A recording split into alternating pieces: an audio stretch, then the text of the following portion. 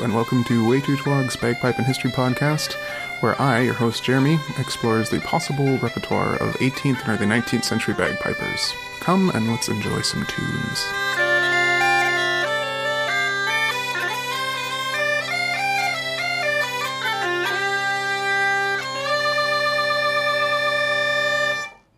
Hello! Yeah, so last episode I mentioned I released it while I was in Connecticut, so I had kind of preloaded it and let it loose while I was busy having the time of my life. And I was pretty anxious and nervous about the whole affair, and I want to just talk about it quick. It's already like fading.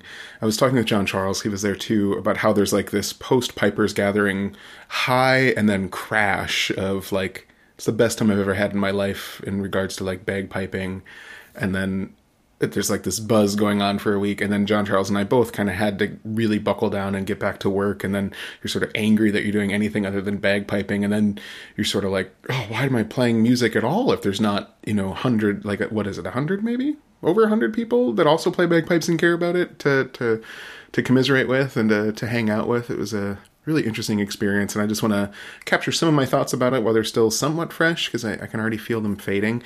But all of these are like a lot of stories, and I hate to go too long into an episode without playing a tune. So we're going to start with a tune that I've played on the podcast before, and people might be really familiar with it. It's a tune called St. Mary's Hornpipe, but I have for a while now been trying to remember what in the world it was called.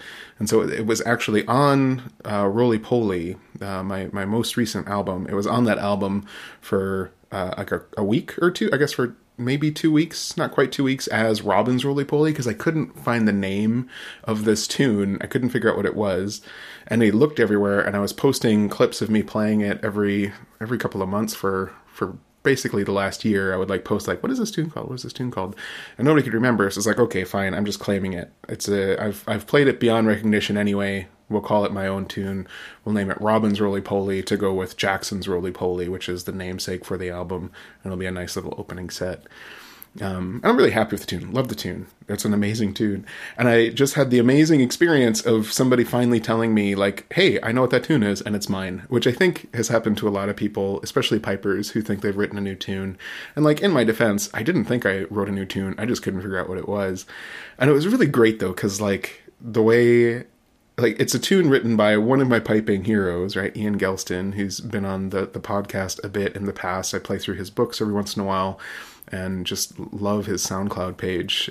Anyway, so yeah, Ian is kindly considering writing a review for the album and just sent me a really nice message saying like, hey, enjoying the album so far.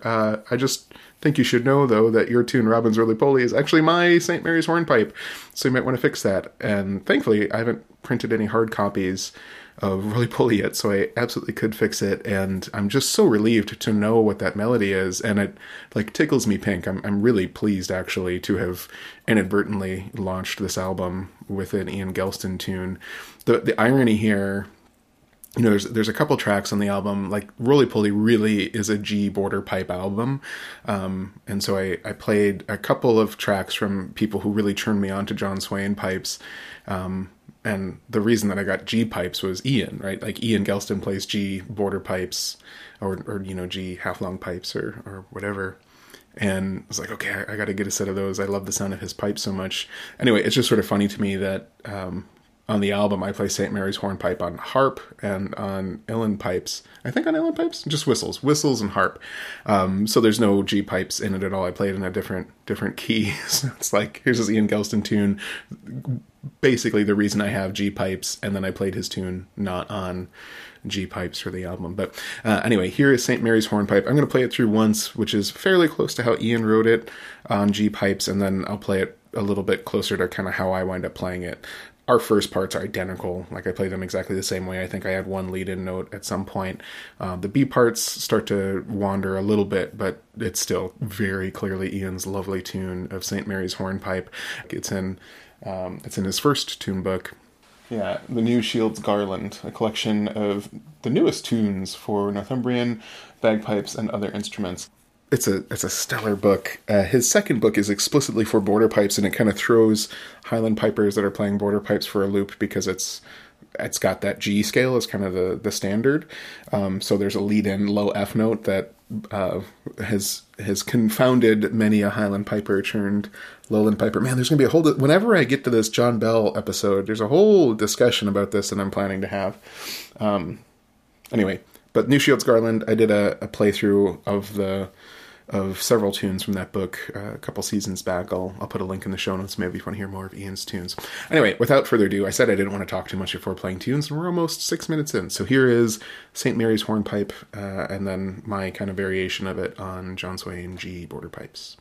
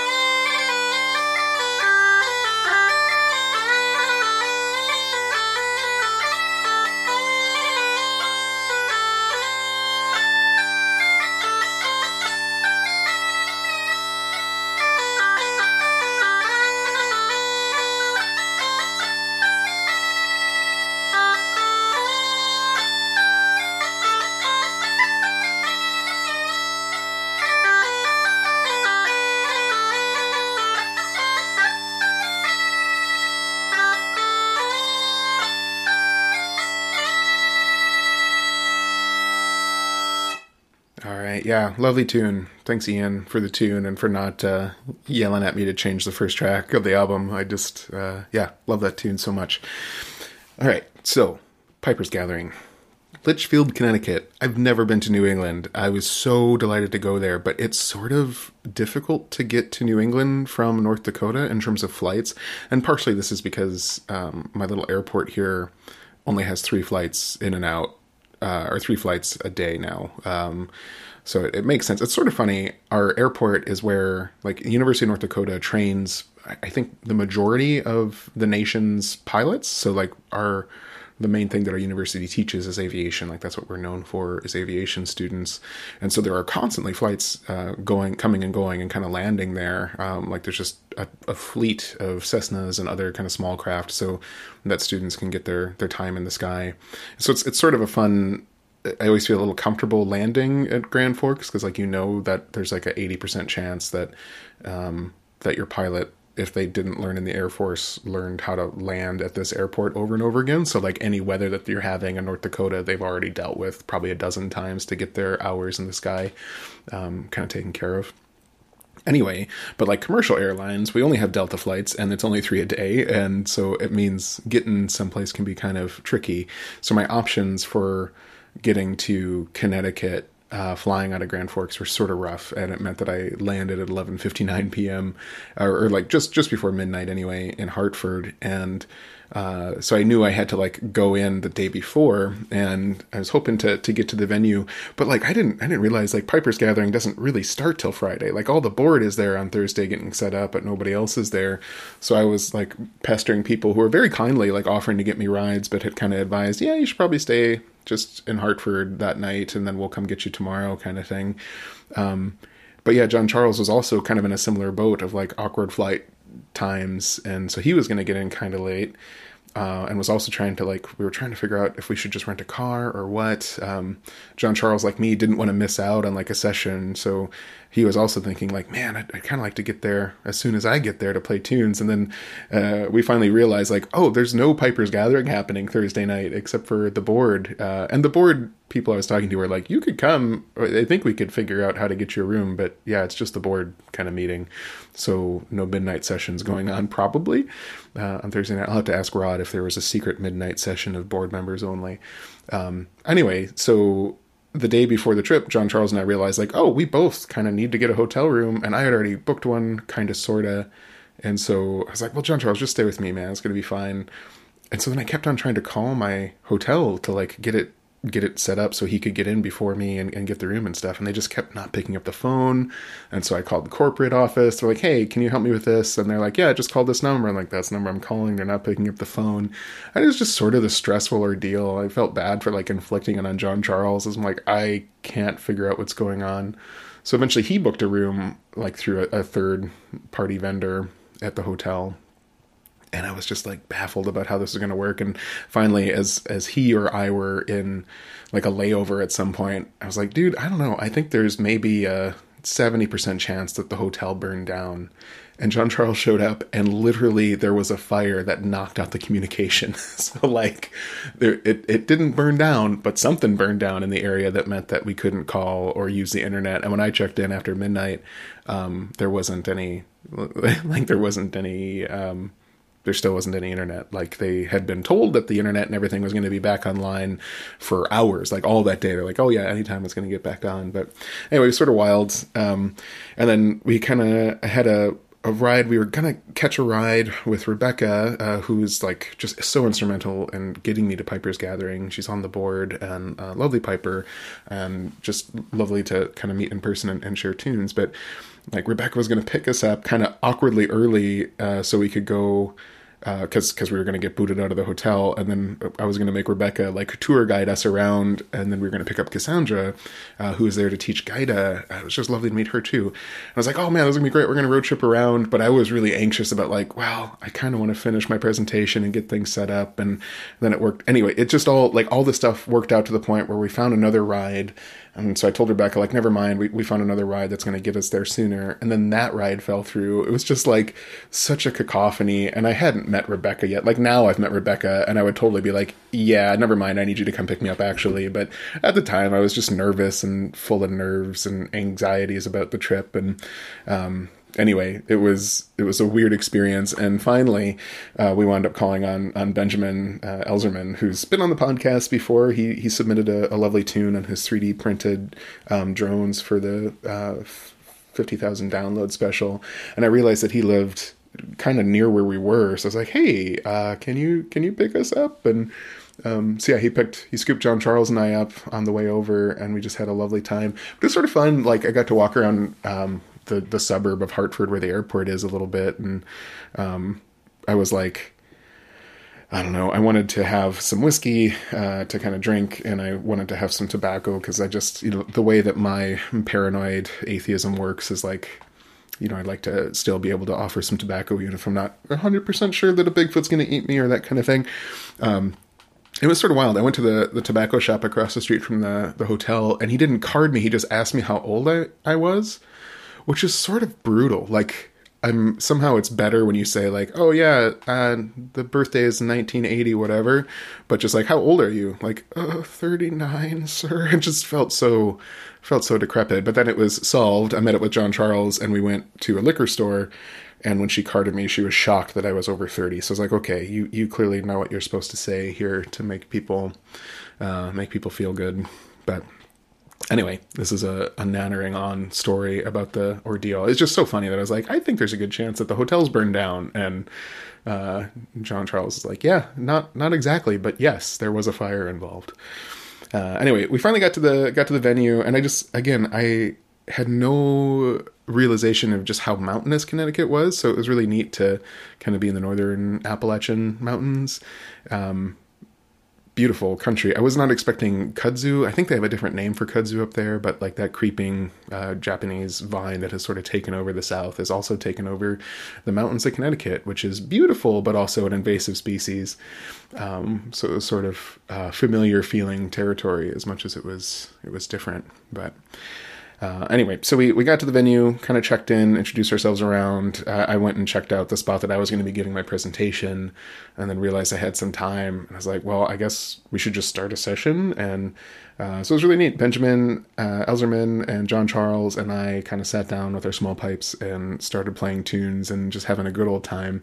And Benjamin, you'll hear it on the clip here, but he's got this like contrabass or this wild 3D printed bass drone that was just really was one of the highlights of the weekend, was hearing a session happening, even if I wasn't part of it, but hearing Benjamin's drone kick in, like just, oof, that adds a layer of music and kind of feelings that I really enjoyed. But it was funny, like knowing people online and not really knowing their faces. So like we're playing our thing, and I was thinking about getting out my border pipes because Benjamin was interested in trying out the John Swain chanter.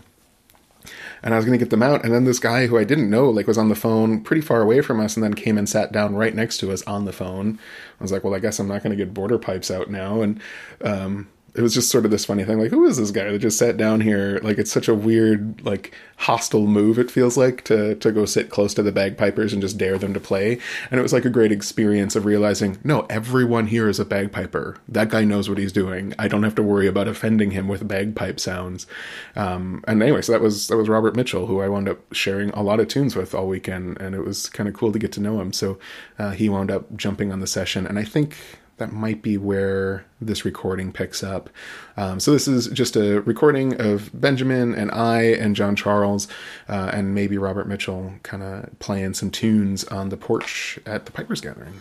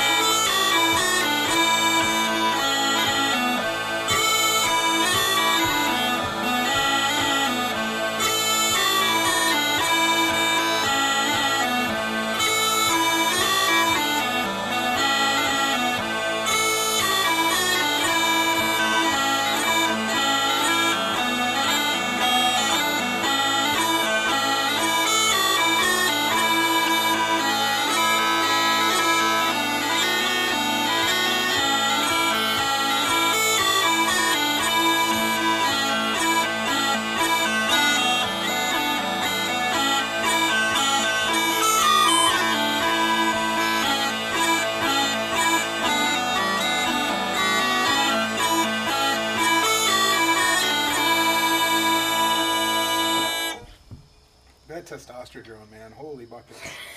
When that kicks in, it's like, what? I can make it go away. I like it a lot. There's I can't remember who wrote about it, but the two tenor drones was the norm for so long, and like I don't know if it's in Thomas Pennant. Somebody wrote about how like they went to some island where the bagpiper had a bass drone, and all of the Highlanders were just like crowded around, like, let me get closer to that fucking thing. Like, let me hear it. I gotta hear it. So, an E baritone with A tenor and A bass mixes together to sound like the 55 hertz. Okay. So if you take a tuner that reads what hertz it's hearing, those three drones together, it'll think that it's 55 hertz. Yeah.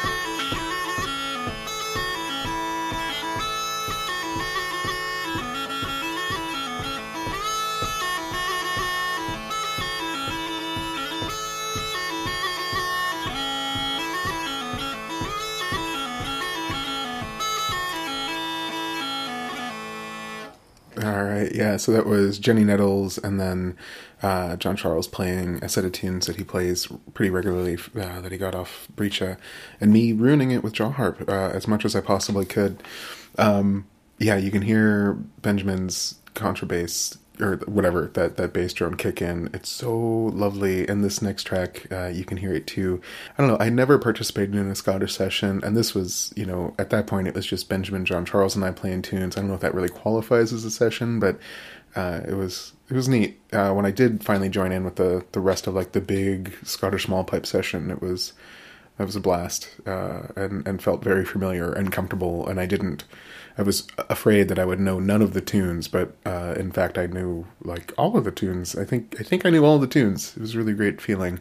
I spent a lot of time in Irish sessions not knowing the tunes because it isn't music that I don't keep up to date with like what the current Irish traditional music scene is, but like so much of the small pipe session scene at Connecticut was like based on the stuff that I have been fixated on lately. Lots of like 18th century and 19th century tunes and kind of Scottish songs set to music, and then also some hotshot tunes that are all the same hotshot pipers that I was obsessed with. 20 years ago. So it was a really cool vibe. It was really fun to play along. Anyway, but it was sort of fun to like always kind of struggle to like figure out the tune that we all know. And I'm realizing too, listening back to the discussion, that this was Friday night. So I had already given my session. One of the reasons I was kind of eager to get to the venue quickly was so I could get the tech working and all that, because my session was right away. It was the second session, I guess. So like there's meet and greets and hi and how does a bagpipe work if you're new. And then there was a sorting hat thing where everybody was supposed to go and the instructors were supposed to go and kind of figure out if people were like beginner, intermediate, or advanced level. But right after that, they had half an hour to kind of everybody to get a sense of what classes they should attend. And then my session started. And so I didn't go to the sorting hat thing, and I just got my session started. But the session went a little late. And so I didn't have a great turnout to my presentation, but like the people that came were awesome. Cassandra came, which was very sweet of her. I froze her nearly to death. If you don't know Cassandra, she's like the engineer behind International Bagpipe Day, and just an amazing musician. And she's been at the Met on a fellowship for the last year, kind of doing revamping their bagpipe collection and kind of getting proper labels for it. Cassandra Balbar. I wasn't sure what her last name was, but yeah, she came to my session, and like when I went into where the session was going to be, it was so hot. Like the room was hot. There wasn't a ton of air conditioning at this place, the Wisdom House where they hold this event. Like some rooms are air conditioned, many weren't, and so I assumed that the room I was giving my presentation was just a non-air conditioned room. And I was sweating in there, like just sort of dying. And there were fans, but the fans weren't doing any bit of good. And then I finally saw that there was a air conditioner in the back. So I closed the windows, turned the air conditioner on, and like pumped it. Cause it was like my presentation was going to start in 5 minutes and I was going to be sweating bullets the whole time. So I turned it way the heck up. And I was in the front of the room, like the opposite side of the air conditioner. And anyway, like it finally started to like cool off. And then Cassandra came in, and like as I was getting going, she's like, can we turn the air conditioning not quite so cold? And it's like, oh my god, yeah, sorry. It was so hot in here. And so I went back and I adjusted it so it wasn't going full blast anymore, and it would like quit running once the room got down to like 73 or something like that.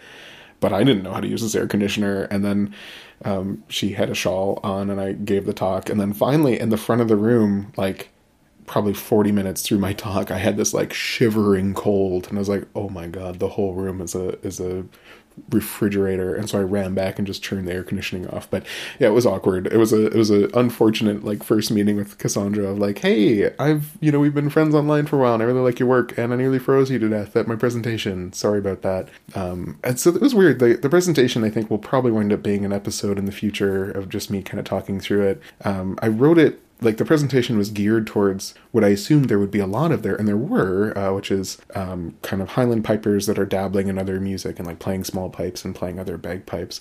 But I also went up against Nate Banton. So Nate Banton at the same time was giving a talk on phase locking drones, and like there was a lot of different bagpipes represented. The only thing that all bagpipers had in common that were at the Pipers Gathering that weekend were drones, right? So it was hard competition to stand up next to it. But yeah, I don't want to like name people who came because I'm going to leave out some people. But like Rod Nevin and Rebecca Connor, who are both like board members and integral to getting me to that event and kind of making me feel welcome, came. And Mike McNitch too, who just like came in clutch for me. He'd let me borrow a set of uilleann pipes when I was out there, so I could actually like attend the uilleann pipe sessions and stuff, and not have to fly with my set, which I'm eternally grateful for. And then Cassandra, and then eventually Ian McHarg showed up too towards the end, again because everything was kind of running a little bit late. So it's sort of funny, like the whole thrust of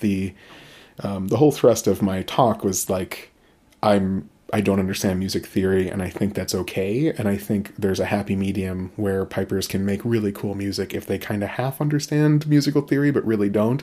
And I wound up having basically, I think, the most music theory trained people in the audience. So it was like This is maybe not the right audience for this, and I might have, if I was going to find somebody to irritate with my argument, it's the people that came to my talk. But they were super cool, and I was so glad to get the talk over with, so I could just focus on the weekend because I was so anxious. In hindsight, I have like so many ideas of other presentations I'd love to give, and kind of workshops and kind of teaching people tunes. But anyway. That's all to say. I'm only setting this up because I mentioned this next clip of the session, this magical thing that happened. Like, remember, I've had the quiet pipe or small pipes for all of not even a week yet, right? Like 4 days, I think, by the time I was at Piper's Gathering. And so as I was playing, it just reminded me, like, I was playing through these tunes. Like, I began the presentation by playing through tunes that I thought people from multiple disciplines would recognize but have different tune names like in their head. So I did Battle of Waterloo. Battle of Waterloo is like Bonaparte crossing the Rhine, Bonaparte crossing the Alps, etc., or the Battle of Waterloo, right? So I played that tune to like get people to kind of, okay, what do you know this as? And hoping that people would join in, but nobody brought pipes to my session. And anyway, I was in the middle playing Battle of Waterloo, and all of a sudden, I think Mike McNitch, who was sitting kind of next to me when I was giving the talk, or somebody else, people started singing along, and the pipes were so new to me that like, I was like, holy man, like I know that Rob's pipes can be magical, but this is insane. Like they're literally singing out loud. Anyway, so I related that story to John Charles in the discussion here. And then we all play Battle of Waterloo. And at this point, I think kind of right before we started playing, Robert Mitchell said, hey, can I join you? Which was exactly what we were hoping for. And then I think he might jump in by the end of us playing Battle of Waterloo. Anyway, here it is, that first session. Yeah. I think so.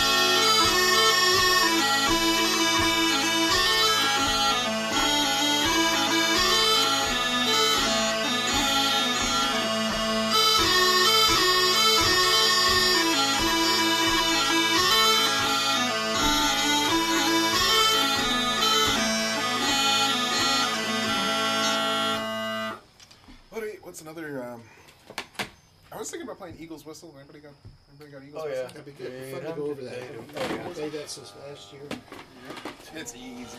Let's see. I don't have the big drums.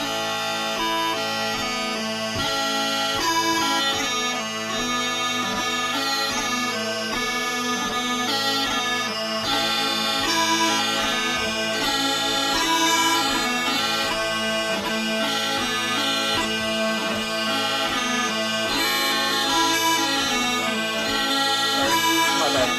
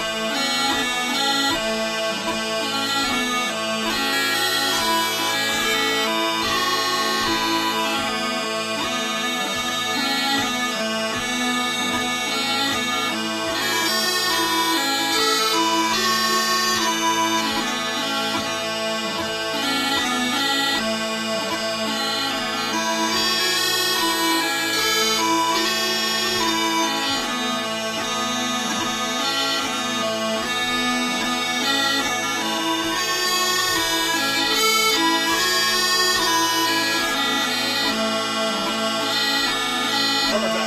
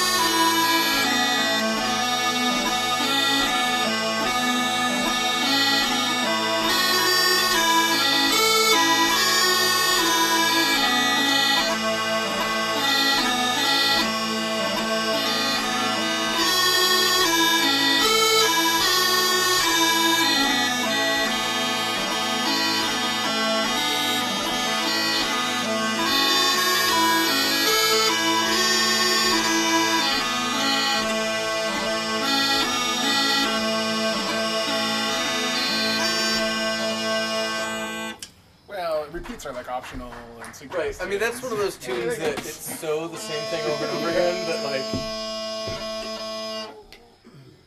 Yeah, I don't know. There's something kind of lovely about playing incorrectly together. You know, like you're just for me. I'm sure I ruined that session often because I can't play things the same way. I have a hard time with it. I always want to explore with it, but yeah, just still making music, still holding on to those moments where everything's working together, exploring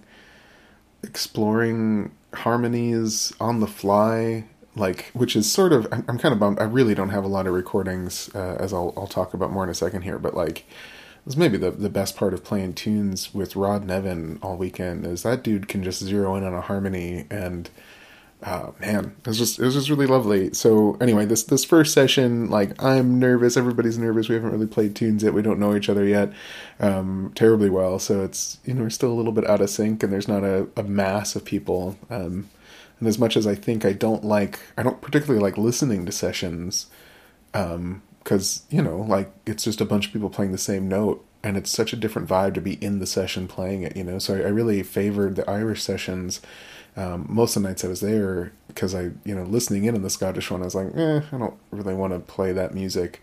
But then when you're in that sea of like 20 pipers all playing the same tune, oh, it's pretty good, man. It's pretty good. It's not enough to like make me want to run out and join a pipe band, but like it did make me think maybe I should run out and join a pipe band. Like, just kind of miss that camaraderie of communal music making. So anyway, my apologies to John Charles and Benjamin and Robert Mitchell, who are all much better pipers than I captured, them having to like put up with me play the incorrect notes and switch tempos and stuff. But I kind of love that organic vibe. All right, well, so yeah, I ran out of batteries. I had a very amateur move. I showed up at this thing, and I bought a new SD card, because the last time I had tried to record, I realized that my SD card was full, and I had emptied it out somewhat, and but decided just to get a new SD card. Got a new SD card. It didn't work, so I basically had no space on my Zoom to record anything. And on top of that, my batteries, when I left Minnesota, or left Grand Forks, they read as like 1 bar down from full, or maybe they even read as full when I first turned it on. But I was like, man, these have been in there a long time. And by the time I got to Connecticut, they were like dead. So I recorded 20 minutes of us playing at the session, and then my battery ran out, and so that was all I had. Thankfully, I wanted to record the sessions and kind of people playing tunes, and Benjamin wanted to record the teaching sessions, which are arguably a better thing to record. And so Benjamin really kindly also had a Zoom there and had an exterior battery pack, so he lent me his battery pack so I could get some more recordings when I was there. But my big hope was to like interview some of the instructors and kind of record some chatty bits with people, and all that just went out the window. And it's like, yeah, I'm too busy having fun, and also I came without enough equipment to actually do it correctly. So the first night, once I got I think the last juice that I had in the batteries was going through and like converting a bunch of WAV files on my Zoom recorder to MP3 so they take up less space, and deleting old files so that I had enough to at least get some MP3 recordings, which is what is for the rest of the weekend. So I think what I'll show here, one of my favorite parts of the sessions and favorite parts of Piper's Gathering is just like there's just constantly music around. And on Saturday night, I made a conscious effort. I got a hold of Benjamin's battery pack, and I walked around and recorded the different sessions. So this is just sort of a Foley recording of me walking through Piper's Gathering. And there was sort of an impromptu French session going on with Hurdy-Gurdy. And I apologize because, again, the recording I have of them getting started is not great. Like, it's one person kind of trying to tune something, I think. They sounded really good later. I'll show you a recording of that. And then kind of walk through the Scottish Small Pipers session, which is on like the next building over, and then across the hall from that, there's an Irish session, and then up the stairs and down at the other end of the building, there's a Northumbrian small pipe session going on. And it was just so amazing to kind of wander the halls and feel all this music. So that's what I'll play for you now.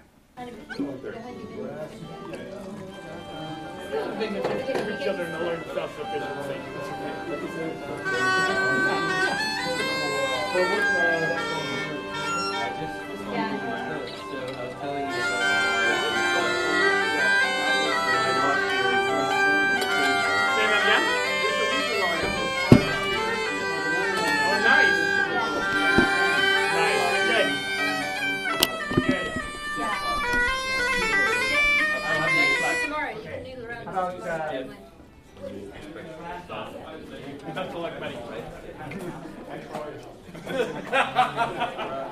about home on the way for the mill dust?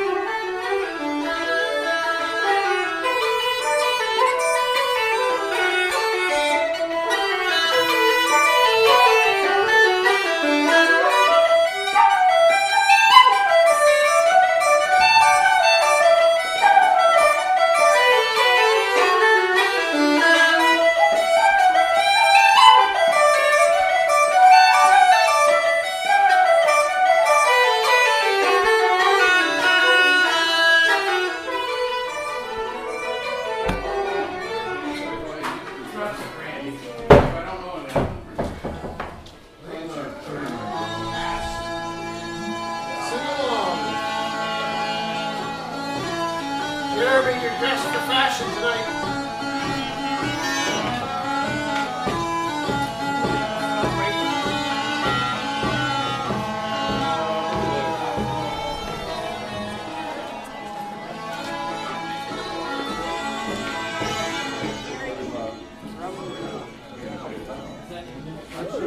And then there's a corner stove pipe on the other table. So fun. Yeah, I was, yeah, so that's Robert Mitchell complimenting my outfit there, which, yeah, speaks to, we went from, like, don't know each other to him thinking I was somebody else to, yeah, he felt comfortable making fun of my very make-funnable clothing. I was wearing, I've been wearing these plaid shorts all summer.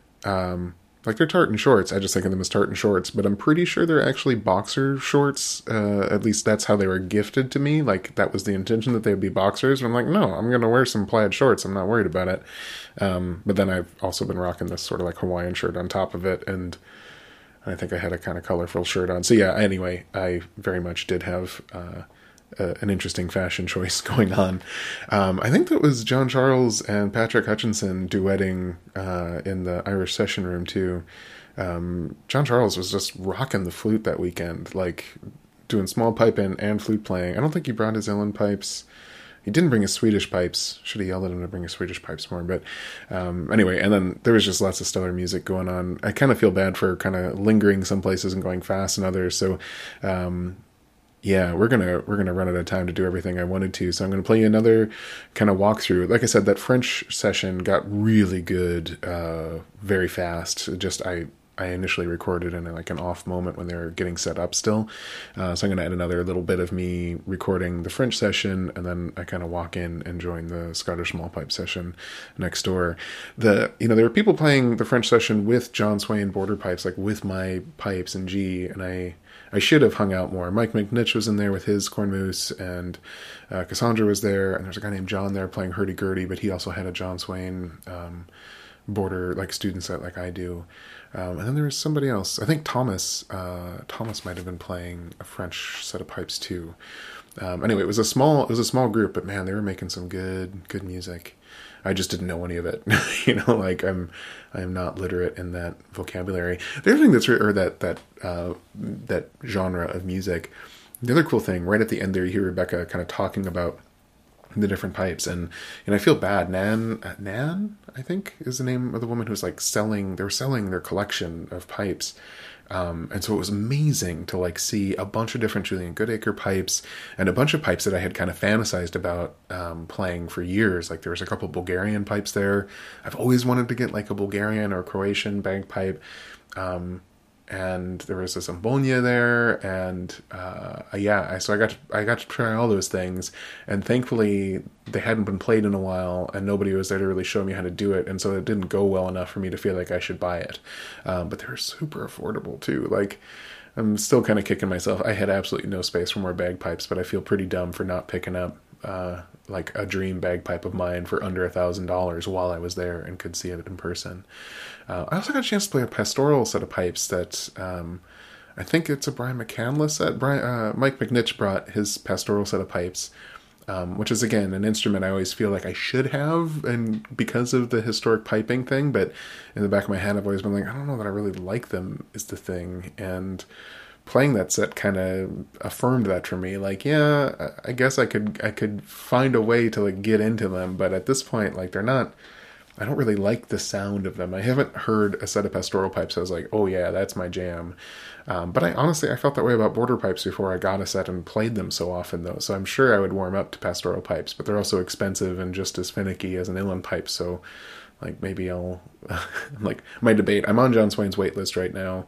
And my debate is, do I get a low D, low C set of border pipes, or do I get a pastoral pipe? And when he mentioned that the pastoral chanter uses a cane reed and the other one uses plastic, I was like, well, that's sort of a deal breaker for me. I think I want to have more bagpipes that are stable. I don't want to add another cane reed to my life, especially for like a double octave instrument. That's just you're begging for trouble, and I don't know how to make reeds enough to like adjust to do that, Anyway, here's another batch of me walking from the French session and then joining the Scottish small pipe session. And you can hear the French group really shine. Oh, well, thanks.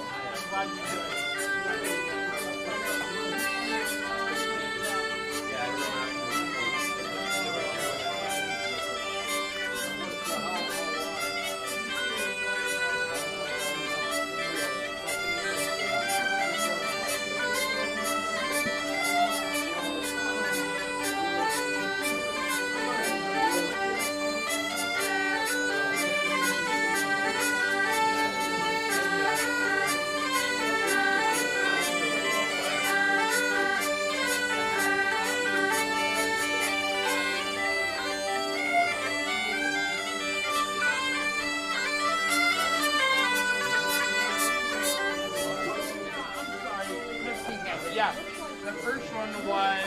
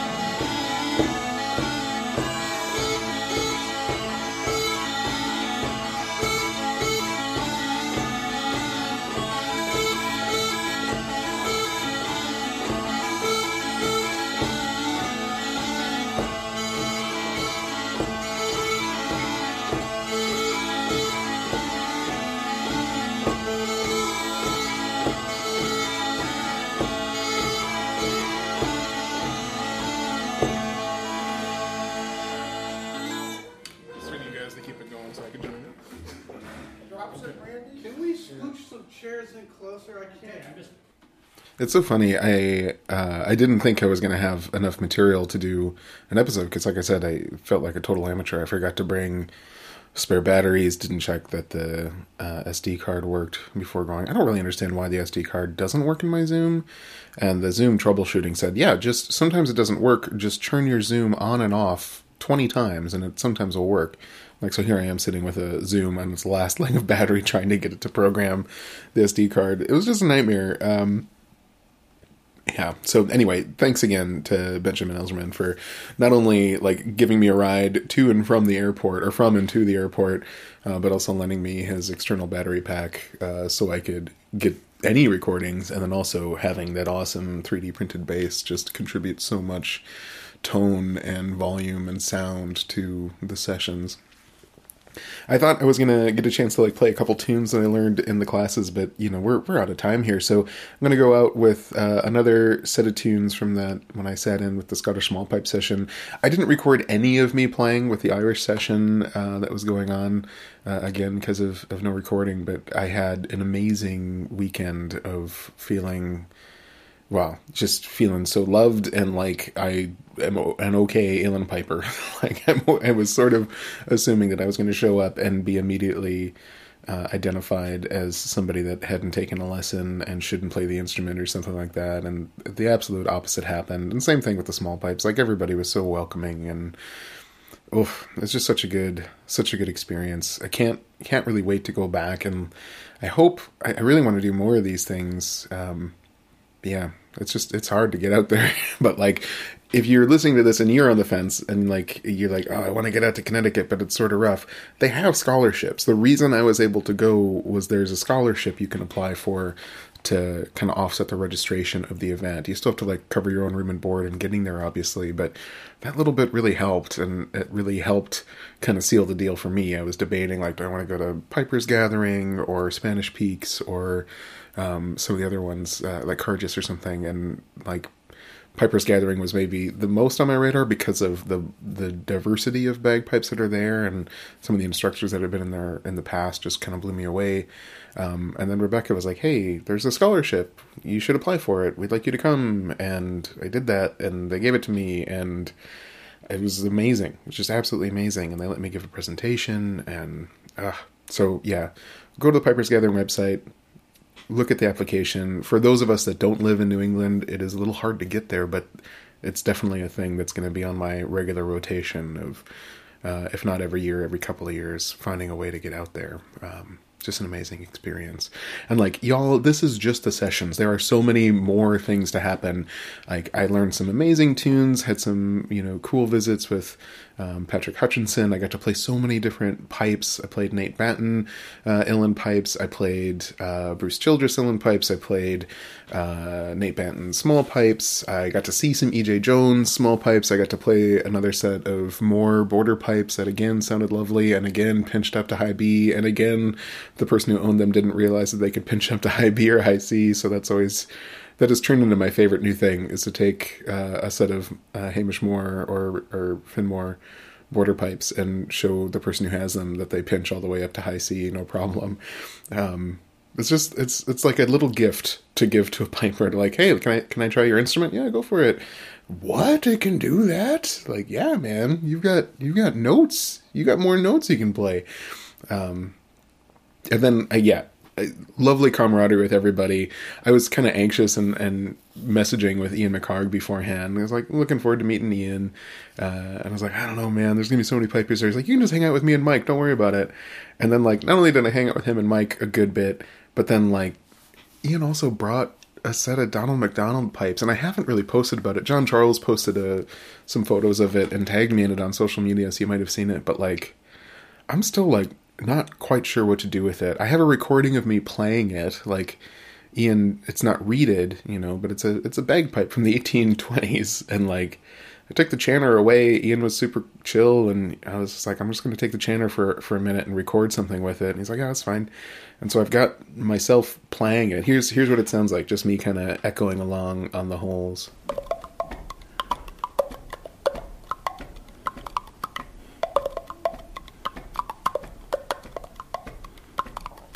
My hope is ultimately to like dub, like to a duet of me playing the chanter without a reed and just recording those echo beats with a chanter, with another instrument going. But it's proven very difficult to match up me playing a couple tunes by memory without a metronome and then match it with the pipe. So here's a brief example of what I'm hoping to do.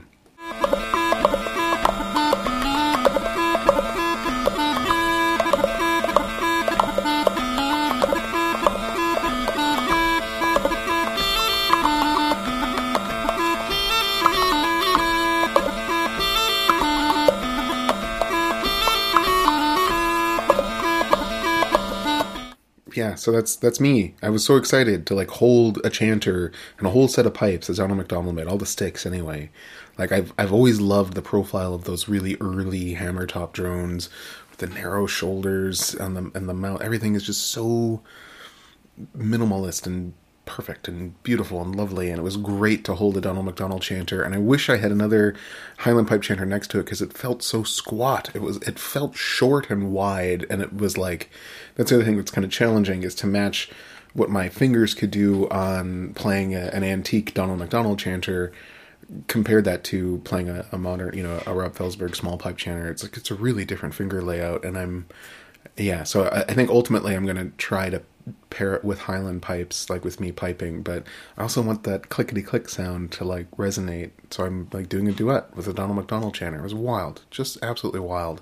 There's like, as a historian that has spent some time in the archives, like I get that rush from feeling the real object, and looking through a journal and like finding little bits of, like, I've read some fur trade journals where you'll notice like there's a bit of food like in the journal, and you know that it's been in an archive for, 100 years. So like that bit of food is from the fur trader who wrote it on like in the fur post. It's like wild when that happens, or like bits of tobacco or leaves or something. It gets me going. And then like to hold a chanter that Donald McDonald made and play the thing, it was incredible. Anyway, I'm getting off base because we're not going to talk about this time. It just feels weird. I've been like quiet about this thing that happened because I don't know what to say about it.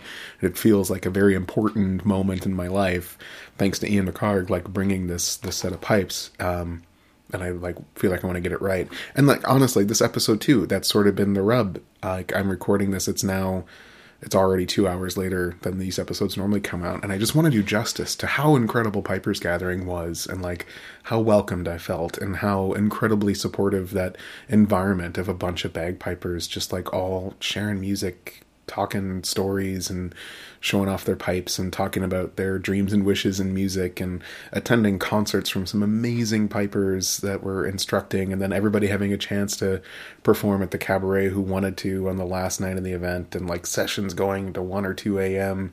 Like I closed down the sessions every night, and it was well after midnight. Like I said, I think around 1 or 2 a.m. often is when we kind of quit with sessions. And there wasn't a lot of people still up at 1 or 2 a.m., but it was, it wasn't nobody. Like, it was me and generally 2 to 3 other people, I'm sure we kept some people from sleeping, but like, it was just so incredible. And then getting to hang out with John Charles too. And I felt weird, like, I've hung out with John Charles once, and obviously we're like very good friends and spent a lot of time talking to each other on lines. And I was trying to like, I was definitely over peopled sometimes. So like at lunch I would disappear and go and eat in the woods sometimes. But I also was like, oh man, if I'm not careful, John Charles and I are just only going to hang out. So I'm going to avoid him sometimes. So like he meets other people and I meet other people. And I think it worked out. And it was just so nice to always have like a home base to come back to. And then Benjamin too, like Benjamin, I knew vaguely from the podcast and chatting, but like didn't really know him. And like having that ride in and out, like was really helpful for like, okay, I've got a couple home bases I can constantly return to, in John Charles and Benjamin. And, there's also plenty of, I can just duck out to the woods. Anyway, lots more happened at Piper's Gathering. It's an amazing time. I'll link to the website and the scholarship information for next year. We're going to go out with some more session tunes. This is, just some more kind of lovely banter and playing tunes. I think this is Braes of Melanish, with those Scottish small pipe sessions on Saturday night. Anyway, we'll see in a couple weeks. I'm not sure if it'll be John Bell or another Piper's Gathering episode. Who knows? I already recorded like a bunch of tunes to do a different type of Piper's Gathering episode, so we've got options. So anyway, hope everybody's doing well. We'll talk to you later. If you want to support the podcast, you can go to patreon.com/waytootog. I've had a couple new joiners lately. Hello, welcome, thank you. Sorry for you're joining kind of right as I am frantically getting ready for school and teaching. I just finished my first week back today as I'm recording this, and it's been good. It's been very good. Anyway, so Waytootog, or patreon.com/waytootog if you want to check out the Patreon feed. I post bonus episodes occasionally. I often post just music-only episode versions of the episodes, and will often include tune books too. So that's what you can get over there. Once again, Piper's Gathering has been wild. It's just my summer. It's been amazing for like generosity and getting to meet other pipers and play other instruments, and then to like cap it off with being gifted a set of Rob Felsberg small pipes and attending the Piper's Gathering. It's been a very bagpipey summer, and I hope y'all have had a very bagpipey summer too. Here's Braes of Melanish from the Scottish session, Scottish small pipe session at Piper's Gathering. How about the Braes of Melanish?